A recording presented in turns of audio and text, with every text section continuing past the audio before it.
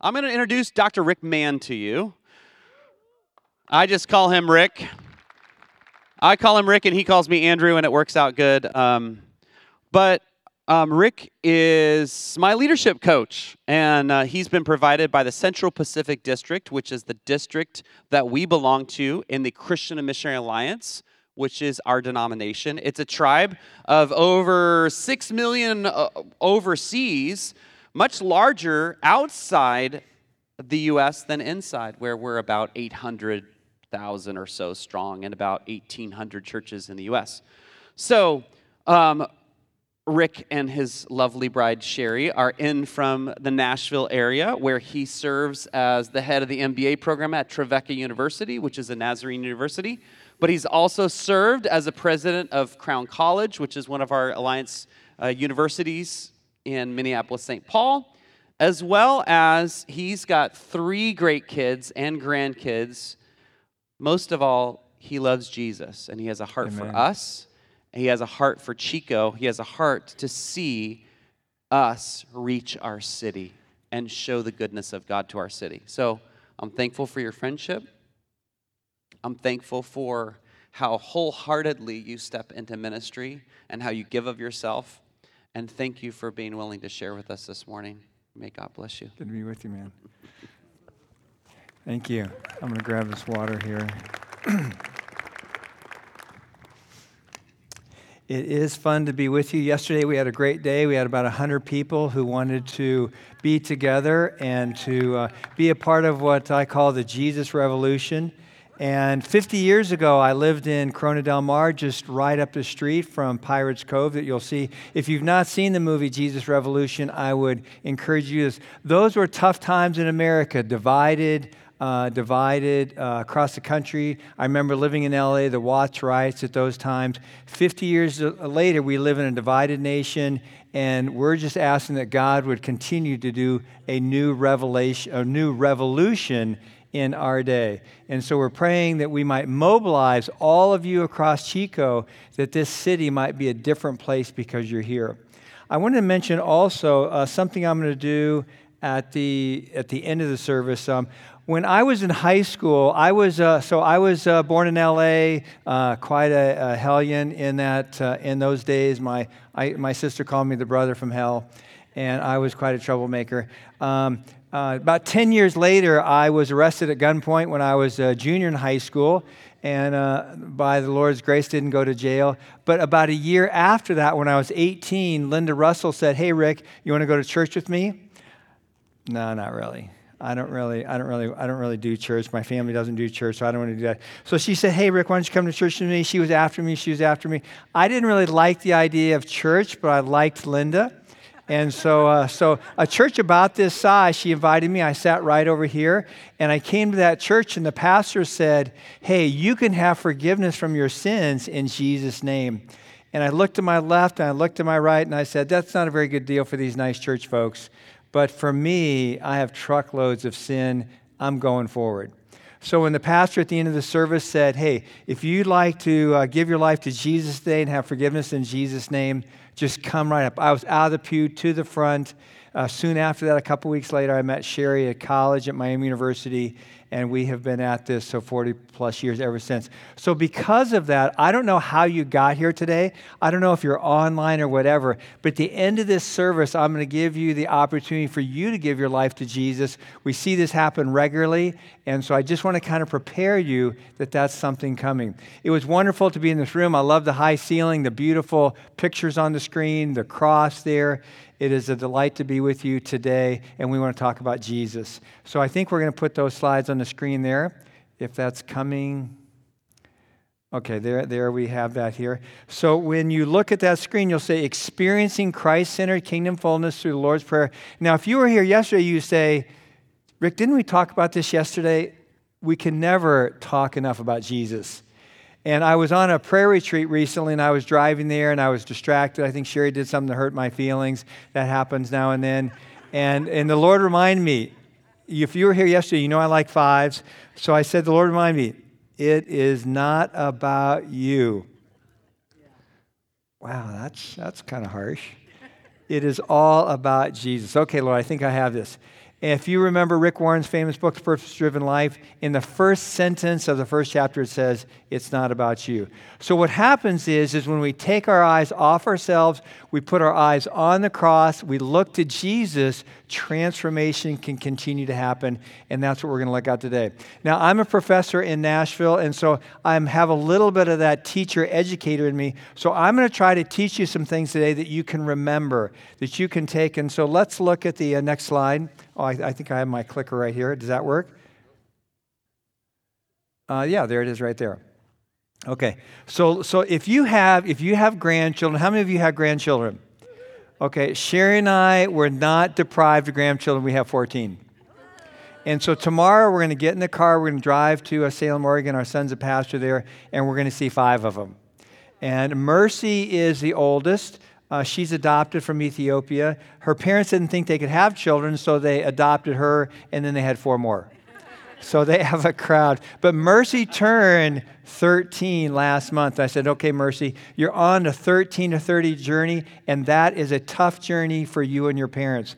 So if you are the parents or the grandparents of anybody who's 13 to 30, be patient with them and yourself, because that is not an easy journey these days. I like it. I grew up off the Rogue River in southern Oregon, and I think of those salmon going up the river. So if you are a 13 to 30-year-old today, you've got to swim upstream because the current is going downstream, and it's a challenging world out there. So encourage the 13 to 30-year-olds around them. Take them out for a burger or a shake. Have some fun with them because those are tough years. Well, you can see up here, Bible, Jesus, kingdom, identity. You've got those 4 pieces there. I know I normally do things in 5, but you've got your 4 pieces there. So if you have a 4-year-old child, grandchild, what did I say here? I said 7, 17, 27, or 17. You can talk about these 4 things. So the first thing is that the Bible is our book for life and faith. And I'm so thankful to be in a church that believes in the Bible, that preaches the Bible, that learns the Bible. And so you can start off, the Bible is our guide for life and faith. The second thing we see there is that Jesus is the central person in the Bible.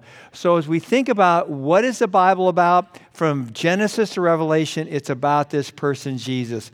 So if you're talking to your 4 or 5-year-old child or grandchild, you can say, okay, Jimmy, the book that we place our lives on is the Bible, and the person that we follow is Jesus, and he's alive today.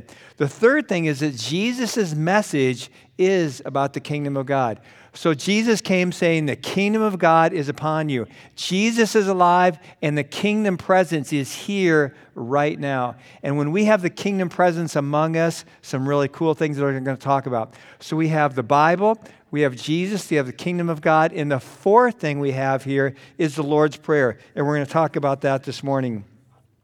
So if you know someone in this community who doesn't know Jesus, or you have a family member or something, if you want to talk to them about the Lord, you could say, hey, I went to this service recently and this guy talked about the Lord's Prayer, and I saw it in a new light. I saw it some new ways. I'd love to talk with you about that sometime. A lot of people who are not believers know the Lord's Prayer. So we're going to go through that verse by verse today as we look into God's Word and what He has for us. Okay, so these 4 things. What's the first thing?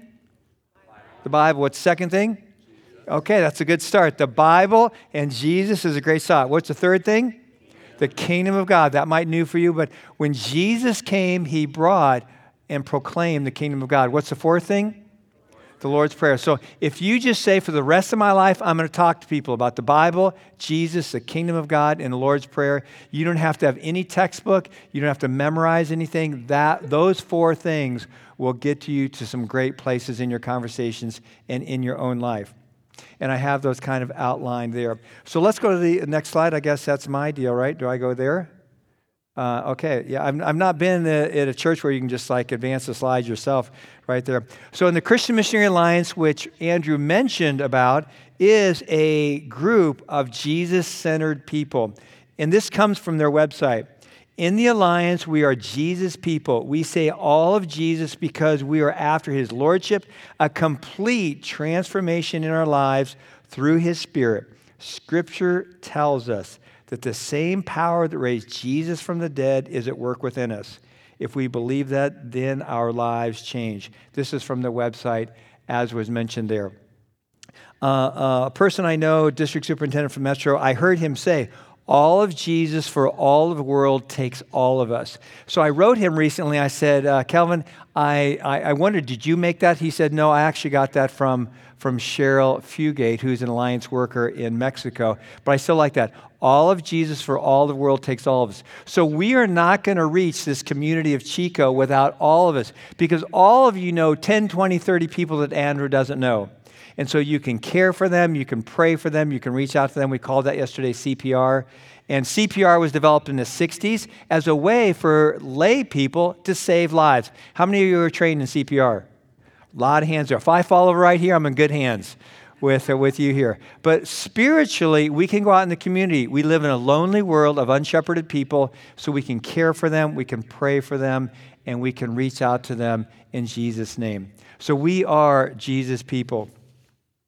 And so let's go to this slide here. And I thought that it might be appropriate, if you wouldn't mind, go ahead and stand with me today, and we're going to recite this traditional version of the Lord's Prayer together. So begin with me.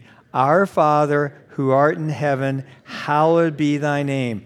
Thy kingdom come, thy will be done on earth as it is in heaven. Give us this day our daily bread, and forgive us our trespasses as we forgive those who trespass against us. And lead us not into temptation, but deliver us from evil. For thine is the kingdom and the power and the glory forever and ever. Amen. You can be seated.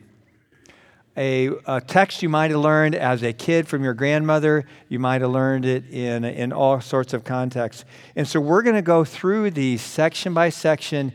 And my hope is by the time you're at lunch today, you say, I don't think recently I thought of the Lord's Prayer like that. But it is truly transformational. It's easy to remember, because so many of us have memorized it, and we can take it segment by segment. So the first two words that we see here are our Father. And so our Father who art in heaven. And so we're going to start with this concept of kingdom identity. The identity is whose are we? And what is our identity? So many things in this world will question what our identity is. We talk about identity politics, but here it's simple for us. When Sherry and I worked in China for many years, we would carry our American passport, and people would say, oh, you're the Americans. And what I want to say is my passport is a U.S. passport, but my citizenship is in heaven. And my Father is the Father in heaven. Now, I grew up, like I said, in Medford, Oregon, and my parents were there. My parents got divorced when I was a young age, born in L.A., grew up in Oregon for a few years, came back to L.A., but I really didn't have a father of any real presence in my life. And so when they say our Father, that brings all kinds of memories, the good, the bad, and the ugly in your mind. And so for some of us, you might have grown up in this kind of family. You got the dad, he loves the kids. My sons are much better father than I am, and I was a better father than my father was. But a lot of us did not have a great father necessarily growing up. You did not have a life that looked like this picture. And so what do you do in that situation? If you had this picture, just thank the Lord for that.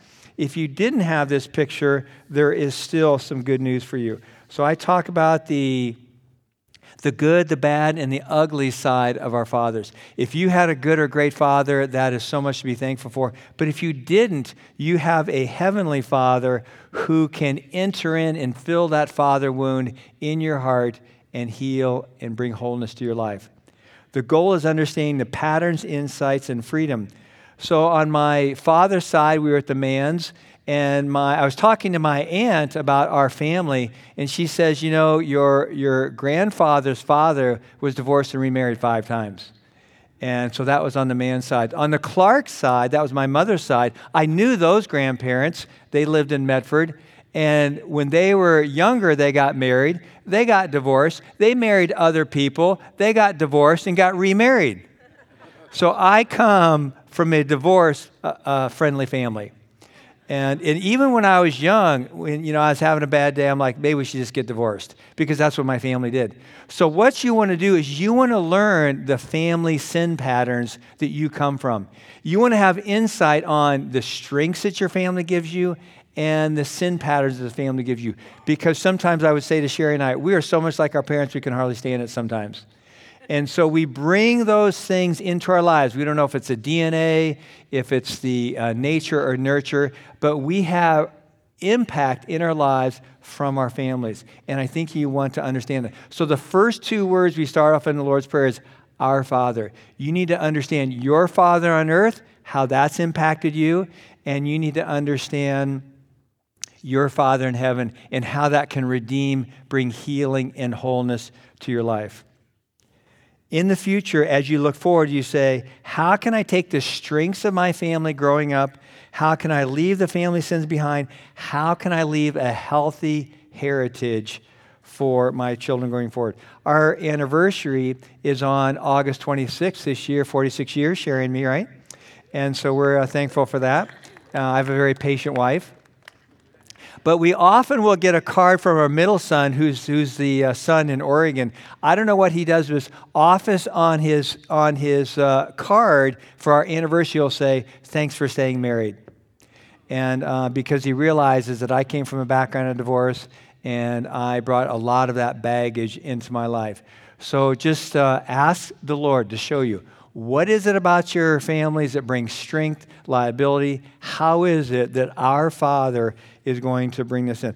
I wanted to show you, I was looking at this the other day. I was looking at my birth certificate, and my parents were living at 9410 Airport Boulevard. And I looked it up on the map because I've flown into LAX so many times. It's at the end of the runway.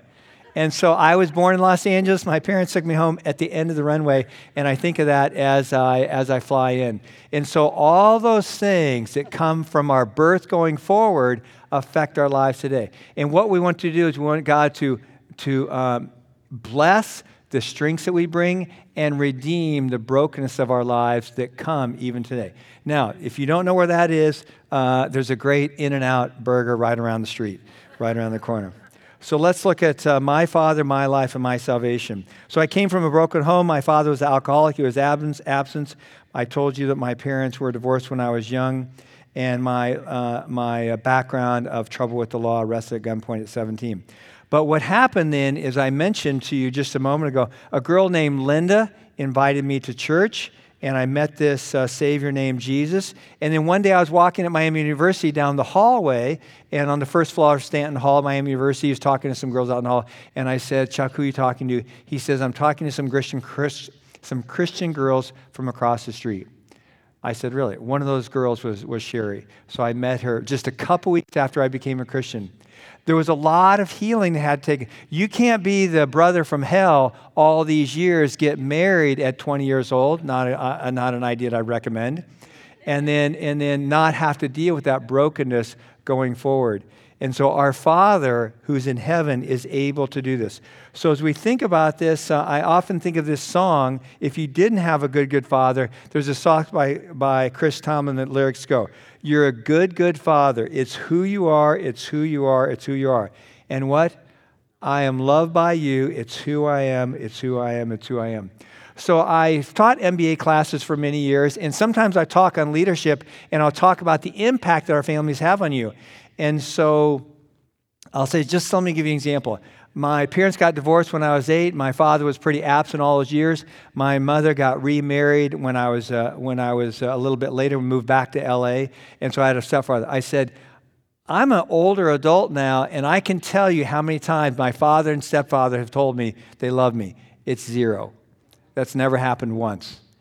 And so what I can do when I'm discouraged or feeling abandoned or distressed with that, I can say, there's a good Father in heaven. It's who he is. And I'm loved by him. It's who I am. So all that loss and brokenness can be brought back together in identity. So let me show this next slide. When you look at this and talk about kingdom identity, this is often how you think about yourself. So let me do this. These lights are a little bit bright, but I liked participation. Yesterday I was driving home, Sherry, I said, was I too scary today? She says, what do you mean? I said, I might just call out Mark right out of the crowd and just ask him a question. We got Al here, and so I do recognize some of you, so I could call Karma by name. But let me ask you this. Let me just say, What are some words from the evil one that sometimes you hear in your mind? Can somebody just speak out one of those? Insignificant. What's that? You're not good enough. You're not good enough. Ugly. You don't matter. Loser, failure, those kind of things. So the evil one is trying every day to discourage and distract us from the Father's love. And so what we do is we say, okay, I hear that voice and I'm just going to pause. I'm going to remind myself of my kingdom identity. My Father who is in heaven has said different things about me. And those are the things I'm going to dwell on. Now, you'll have thoughts come through your mind all the time. You can't keep the thoughts out of your mind, but you can respond to them. And here's just a list of some things you can see right there, where you can say, I'm a child of God. I'm a disciple. I'm justified. I'm a member of the body of Christ. I'm complete in Christ. I'm redeemed. This list could go on and on there and on and on there and on and on there. And all the way around here, we could plaster the walls with who we are in Christ, our Father who art in heaven. So when we start off the Lord's Prayer, those two first words are life-changing as we think about kingdom identity. If you're a teenager and you're on that tough journey and you're a 15-year-old guy and your girlfriend dumps you, you're going to feel sad. But remember, you're a child of God and your identity is secure. If she likes you, it's great. If she doesn't like you, it's not the end of the world. You have some freedom in Christ based on who you are in Him. Lose your job, not fun, not disappointing. We don't want to ignore the emotions that we have, but we want to recognize and be reminded of who we are in Christ. So kingdom identity is where we start. Then what we're going to do is move to kingdom worship. I love that. I love that. I have to say, I'm a visual person. The high ceiling, the wood, the cross, those beautiful scenes that you had during worship, it's just uplifted the worship team. Wasn't that wonderful today? Just to come in and sing songs about Jesus, sing songs about who God is a detox experience from the toxic world that we live in. Yes. So we talk about kingdom identity. Say that with me. Kingdom identity, then kingdom worship. Okay, folks, how many things are we going to talk about today? 5 things. You got it. Okay, because people say, Rick, why do you always do 5? I said, my right hand, I'm not Catholic, but it's kind of my rosary.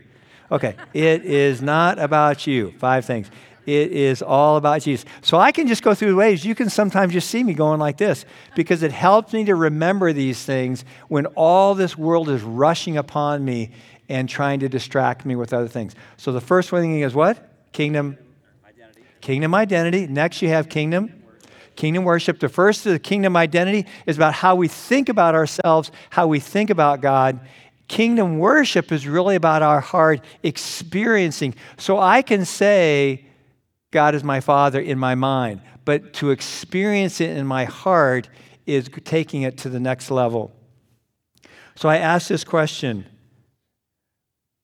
I changed the order of these just a bit. But anyway, this is the right order that you have in there. Oh, so kingdom worship, hallowed be thy name. Hallowed means to be revered, to be honored. It's an old English term.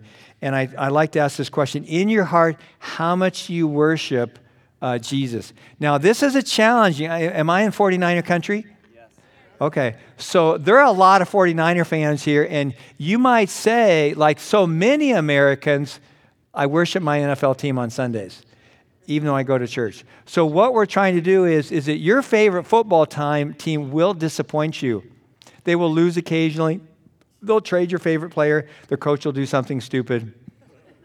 But here's what I want to say is you can have fun watching the 49ers, but here's what I would say. You want to worship Jesus because He is the perfect Savior. He is the wonderful one above, the name above all names.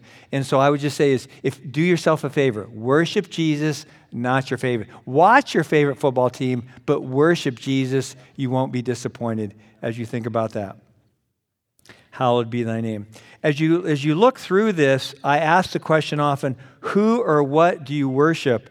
And I said there that you can be your favorite football team, but it can be other things. And I like to say the things of this world make poor masters. So you can worship the 49ers. You can worship your grandchildren. You can worship chocolate cake if you like food and chocolate. How many chocolate lovers out there? Okay, all right, we got quite a few there. How many of you go to the altar of coffee? Coffee is your favorite drug. Okay, your drug of choice. All right, we can enjoy all these things, but here what you say is that in our lives at the end of the day, these things will ask more of you and provide less to you. So we read in Romans 1:25. I think I actually have that on a slide there. Okay, it reads this way. They exchanged the truth about God for a lie and worshiped and served created things. Now notice that's in bold. Created things. Now you look all around you at created things. Your job, your children, your grandchildren, your football team, your fashion. These are all created things. When you worship created things instead of the Creator, you'll be disappointed. So in the Old Testament, they said they had idols of wood, idols of stone, these kind of things. We have different idols today. It might be your job, might be money, might be fame and fortune, might be your favorite folks on YouTube or whatever that might be. But here's what God says from the Old Testament to the New Testament. We want to worship Jesus, not created things. We want to worship the Creator, not created things, as you think about that. And so as you think about your own worship, I have there at the bottom, I'm not quite sure if you can you see that, Andrew? Okay. So here's what I would say is understand, how does worship work for you? If you want to spend time with Jesus and worship Him and really hear from Him, through worship. Is that being alone? Is that being in a crowd? Is that going to the ocean? Is that going to the mountains? Is that solitude? Is that loud music? Is that soft music? You need to understand what is your worship language, because you want to spend time in that space for the Lord to be exalted and for your life to be changed because of that. All right, so we have kingdom identity and we have kingdom worship, kingdom identity, kingdom worship. You have those. And let me just mention this before. I have talked about here, what's your favorite drug of choice? So what happens is if you live in this world, you're going to experience pain. So what do you go to when you experience pain? Some people go to chocolate cake. Some people go to coffee. Some people go to this. Some people go to drugs, alcohol, pornography. And I was talking to a guy recently about his pornography. He says, when I get discouraged, when I get depressed, I go to pornography. And I said, you're looking for life in pornography. How's it doing? It doesn't deliver well. It's just like drugs. It'll promise something to you today, and it'll underdeliver tomorrow. I said, if you turn away from pornography, drugs, and alcohol to Jesus, I said, your life will be renewed, and you can find freedom from these points of addiction. But all of us have a drug of choice. Some of us workaholic. Some of us our grandchildren, whatever. So we have to ask ourselves, what is it that might be keeping us from the fullness of Jesus in our life? So let's go to our third piece. So we have kingdom identity, we have kingdom worship, and now we have kingdom presence. And so this is really spirit. So kingdom identity is how we think about ourselves in God. Kingdom worship is how we feel in our hearts about the presence of the Lord as we lift up our eyes, as we did this morning, and worship Him. Kingdom presence is in our spirit, and that's how we experience Him at a supernatural level. Now, our minds can be natural and supernatural, but here we're talking about the supernatural presence of God, where we say, your kingdom come, as we look at that. So we have these words, your kingdom come, and we ask ourselves, how are you experiencing the presence of Jesus? Some people, Sherry shared on this yesterday, sometimes we experience the presence of God in the midst of worship. So that can happen there. Sometimes we can experience God in the midst of prayer. But God is not a God of the past. It's not who Jesus was or what Jesus did. It's who Jesus is and what He is doing right now. Jesus is alive. You're going to be here at Easter. You're going to celebrate He's alive. Well, listen, folks, He's alive right now today, and we can experience His kingdom presence in our very lives there.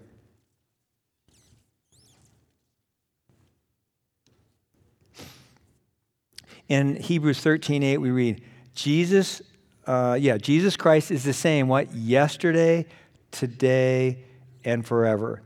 And so what we realize is that this is not a historical thing of 2,000 years. Jesus He came in the incarnation. He will come again in the second coming of Christ, and we live in this kingdom of God space, and he is alive. He's not physically present with us, but he's present with us through the Holy Spirit. So we just want to encourage you to say, if you're discouraged, to say, Lord, I want to invite the presence of Jesus into my discouragement, into my pain, into my sorrow. There's an older song called I'm trading my sorrows, I'm trading my pain, and I'm turning in. So oftentimes when somebody comes to me, we're not going to do it today, but if I had you come up here, I'd say, what do you want to do? You say, I'm experiencing pain. I said, see the cross right there? Yes. Take your pain, put it at the foot of the cross, and he will exchange or trade your pain for joy. He'll exchange your discouragement for hope. And so you can truly experience that transformative presence of Jesus in your life. Okay, so we have kingdom identity. What's next? Kingdom worship, kingdom presence. All right, I think by the end you'll have that. When we think of the kingdom presence, just reminded theologically, the kingdom is already here, but not yet fully here. When Jesus came the first time, he said, the kingdom of God is among you. And when Jesus returns, the fullness of the kingdom will be fully here. We live in this in-between. So that means we can pray for healing. We can see people healed, but not every person's healed like it will be in heaven. So we can invite the presence of the power of the kingdom in our midst and see some supernatural things happen. But we have to invite and be open and seek the presence of God in our lives. Kingdom identity, what's next? Kingdom worship. Kingdom presence. Okay, we're tracking there. Not quite as strong as I'd like, but hey, we'll give you a little bit of that there. When we can experience the presence of Jesus, let me read this. This is the A.W. Tozer, an old Alliance guy, who says, this seems to be something taken for granted, and yet I wonder how many Christians really harbor within their own spirit the daily expectation of God's presence. How many truly expect a personal encounter with God? It is quite important to cultivate a daily expectation of God's presence in your day. And so we can say here, be intentional, lean in, spend some time with Jesus. Rick, be quiet. I like to talk too much. And learn to hear God's voice. So I'm going to show you a few pictures here. There's a picture there. Now, all these pictures are taken in a city. I was walking along a path in Florida, and Sherry, who's an avid bird watcher, she says, you hear that? No. She says, I can hear that. It's an owl. So we're walking along, we hear this owl out there, and I look up, and there, this picture was literally about 15 feet right above my head. This owl's looking down at me. So what it reminded of me, and Sherry is an avid bird watcher, she said, did you hear that? Nope. Did you see that? Nope. She says, Rick, you got to listen. Stop talking. You got to listen. And so I was reminded of that. So we were up in Alaska, and we hadn't seen many moose, so Sherry says, I want to go see a moose. The guy says, go down to the city park. You might see one there. So this is Bullwinkle. And so you're walking down the park. I took this picture. It is a little striking to come around a corner and just have this moose just staring at you. But here's what I would just say is we went looking for this moose, and we found it. So when we listen for God's voice, we can hear it. When we go looking for God's work and presence, we can see that. Let's look at the next picture. This was also taken in Alaska. This is an interesting bird. This is an Arctic tern. I was walking down a city street, and this is actually just a rail along the water in a city in Alaska. This is an Arctic tern. This bird flies from the North Pole to the South Pole and back, like no other bird. But here's what I noticed is, so the first one was the owl. I heard it. I looked up and I saw it. The moose, we went looking for it. This, I just looked over, and there it was sitting 5 or 10 feet away from me. And so what happens is God is working in your midst. You just have to be ready for it and open for it, as I was for this Arctic tern. And this one is a little hard to see on this screen, but this is a little family. What are they, Sherry? Barn swallows? Barn swallows. So what happened would be, if Sherry said, did you see those barn swallows out there? I said, this is at a grocery store. And so if you look at the box, there was some outdoors of California, over by Yosemite National Park. There was some shopping carts below that. She says, look up and see that. So I looked. So here's what we have. These are all pictures from the city. Just look, seek, and ask the Lord to show you what he's doing in your city, in your life. The presence is not just going to knock you upside the head. You have to be open to it, looking for it, seeking the Lord's presence. Let's talk about kingdom authority. So we have kingdom identity, we have kingdom worship, we have kingdom presence, now we have kingdom authority. You're doing pretty well. You got 4 fingers there. Kingdom identity, kingdom worship, kingdom presence, now kingdom authority. Not only did Jesus come with the kingdom of God in his presence, he came with authority and power. And so we read that verse at the bottom. It says, the reason the Son of Man came, let me get my piece here so I can say it correctly. The reason the Son of Man came was to destroy the works of the devil. And so what we have is we have in our mix, you might say, is there really demonic work in our presence in California? The answer is yes. And so I'll just tell a couple quick stories from our time in China because we saw it there. When I was a younger Christian, I was not open. I just thought there's God in heaven, there's me here, we're good. And I didn't realize that there's a supernatural realm going on around me. And but I was talking to a Chinese student one day at my university in China. I said, what are you doing tonight? He said, I'm meeting with my Qigong master. Now, some of you have heard the term Kung Fu. Qigong is a Chinese word. It literally means Qi means air, Gong means power, the power. I said, when you're meeting with your Qigong master tonight? And I said, yeah, so how long do you meet with? Oh, I meet with him for an hour or so.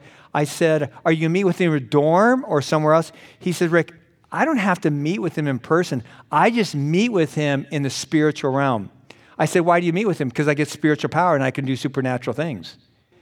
And I said, so you meet with him? I said, who does he meet with? He says, Rick, he is powerful. He has access to the powers of heaven, and so he has supernatural powers nonstop. I just meet with him each week for about an hour to get a supernatural download into my life. Okay, it sounds like something you read out of the Bible, but here's what you have is we've got the kingdom of darkness and the kingdom of light at battle, and Jesus came to destroy the works of the evil one, and we have kingdom authority in his name. So we think about that: kingdom identity, kingdom worship, kingdom presence, and it's still up there, kingdom authority. All right, and so we see that 1 John 1:8 there. He came to do this. Jesus does not come for a picnic. He comes for a battle. He came to supernaturally destroy the works of the evil one. So on this next slide, I like this picture. This is a guy coming up out of darkness towards the light. So what happens is if you experience identity in Christ, kingdom worship, kingdom presence, and kingdom power, God can bring you out of darkness into the light. And so we see this and I'm just going to touch on these briefly, these 4 kingdom practices as we see them here. There's the first 2 there. Give us this day our daily bread. We can ask to say, Lord, Sherry and I pray most mornings, Lord, help us to bless more people more today. And we ask for your daily presence. Jesus says here, I am the bread of life. Whoever comes to me will never hunger. Seek his daily presence. The second thing we can do is we can find forgiveness. God has forgiven us, and he asks us to forgive others. So if you have bitterness in your life, it's probably not bothering them. It's just tripping you up. So Jesus says each day, invite the presence and invite the Holy Spirit to say, is there anybody in my life I've not forgiven? Is there anybody in my life I've not forgiven? Because I want to walk in freedom. So forgive us of our sins as we have forgiven those around us. So we want to walk in freedom. The second 2 practices here is lead us not into temptation. So when you face the temptations in this world, just invite the presence of Jesus. Say, Lord, I'm being tempted by this, that, or the other thing. Invite the presence of Jesus into that he might give you freedom. Remember, as we step into Jesus, he gives us freedom from the darkness of this world. And the last one we talked about earlier, deliver us from evil. 1 Peter 5:8 says, be alert and of sober mind. Your enemy, the devil, prowls around like a roaring lion, looking for someone to devour. Resist him, standing firm in the faith. When you encounter evil spirits, which you can here in California, call out in the name of Jesus. So let me just do a closing here. Kingdom identity. Next. kingdom worship, kingdom presence, kingdom authority, and kingdom practices. Those 5 things you can walk around. So now you've got these tools. The Bible is our book for life and faith. Jesus is the center of that. The kingdom of God is the central message. And the Lord's Prayer is his most famous prayer. So you can take these, just a couple handful of things, and you can walk out there for the rest of your life and walk in newness of life. And so let's do this. Let me just finish here. I said I was going to say this. Richard Mann's my father. So my father and my parents got divorced when I was about 8. Didn't have a lot of contact with my father. He would maybe send me a Christmas card once in a while. I went out to Oregon when I was 10 and when I was 15. But for some decades, I did not have a lot of contact. So then about 4 years ago, I got a Christmas card from him, and he included a note in it. The note said, "Richard, so glad to see your new faith in Christ. My hope this year is that you can learn to know him better." Signed, Gail Getman. I just get this in my Christmas card from my father, who has no spiritual interest, atheist his whole life, alcoholic his whole life, problem child his whole life, problem father his whole life. And so I call him up and I said, "What happened?" He said, an older friend of mine, an older lady, was not doing well, and so I used to go over and help her out a little bit. And her grandson used to come, and when he would come each week, he would talk to her about new life in Christ. And he did this week after week after week. She died, never responded. He says, "I gave my life to Christ." 86 years old. 86 years old. Wow. I thought, it's remarkable Rick Mann came to Christ at 18. It's a near miracle Richard Mann came to Christ at 18. So here's what I want to encourage you. It is never too late to open your life to Jesus and see that transform. But I just want to tell you one thing, because I mentioned, so we're chatting, we're chatting a little more regularly. He says, "Hey, Rick, really glad to talk with you today. I hope to talk to you soon. I love you." First time I ever heard that. I didn't tell him to say it. I didn't do anything. Jesus changed his heart from the inside out. About 3 years later, he passed away, and it is just miraculous to see. God is in the business of not only bringing people to himself, but also to transforming the hearts and lives of people. So let's just do this. We're going to finish with these words on giving a life to Christ. I said it earlier. And so let's just do this. Let's just bow your heads and close your eyes, and I'm going to kind of just talk us through this together. So if you could do that. Lord, I thank you for this opportunity that I had to give my life to Christ, and for Richard Mann to give his life to Christ. But Lord, I don't know who came in here today, but Lord, you are giving them the opportunity to give their lives to Christ, to admit that they're a sinner, that they need you, to believe in the Lord Jesus Christ and commit their lives to you. So with our heads bowed and our eyes closed, I just want to give you an opportunity to give your life to Christ. So if you're saying, "Hey, Rick, I don't know why I'm here, but I do want to give my life to Christ," could you just raise your hand?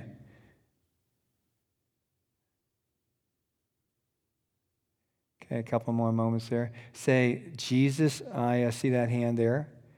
And it's a little bright here. Okay. All right. Let's do this then. Let's go ahead and open our eyes. And I want to start. Why don't we stand and read this prayer together? Because the person who raised their hand, they might be praying this for the first time. But the rest of us can be reminded as we close. I know for some of you it might be a little bit hard to read, but let's read this together. Lord, I admit that I'm a sinner in need of forgiveness. I believe that you died on the cross for my sins and rose from the dead.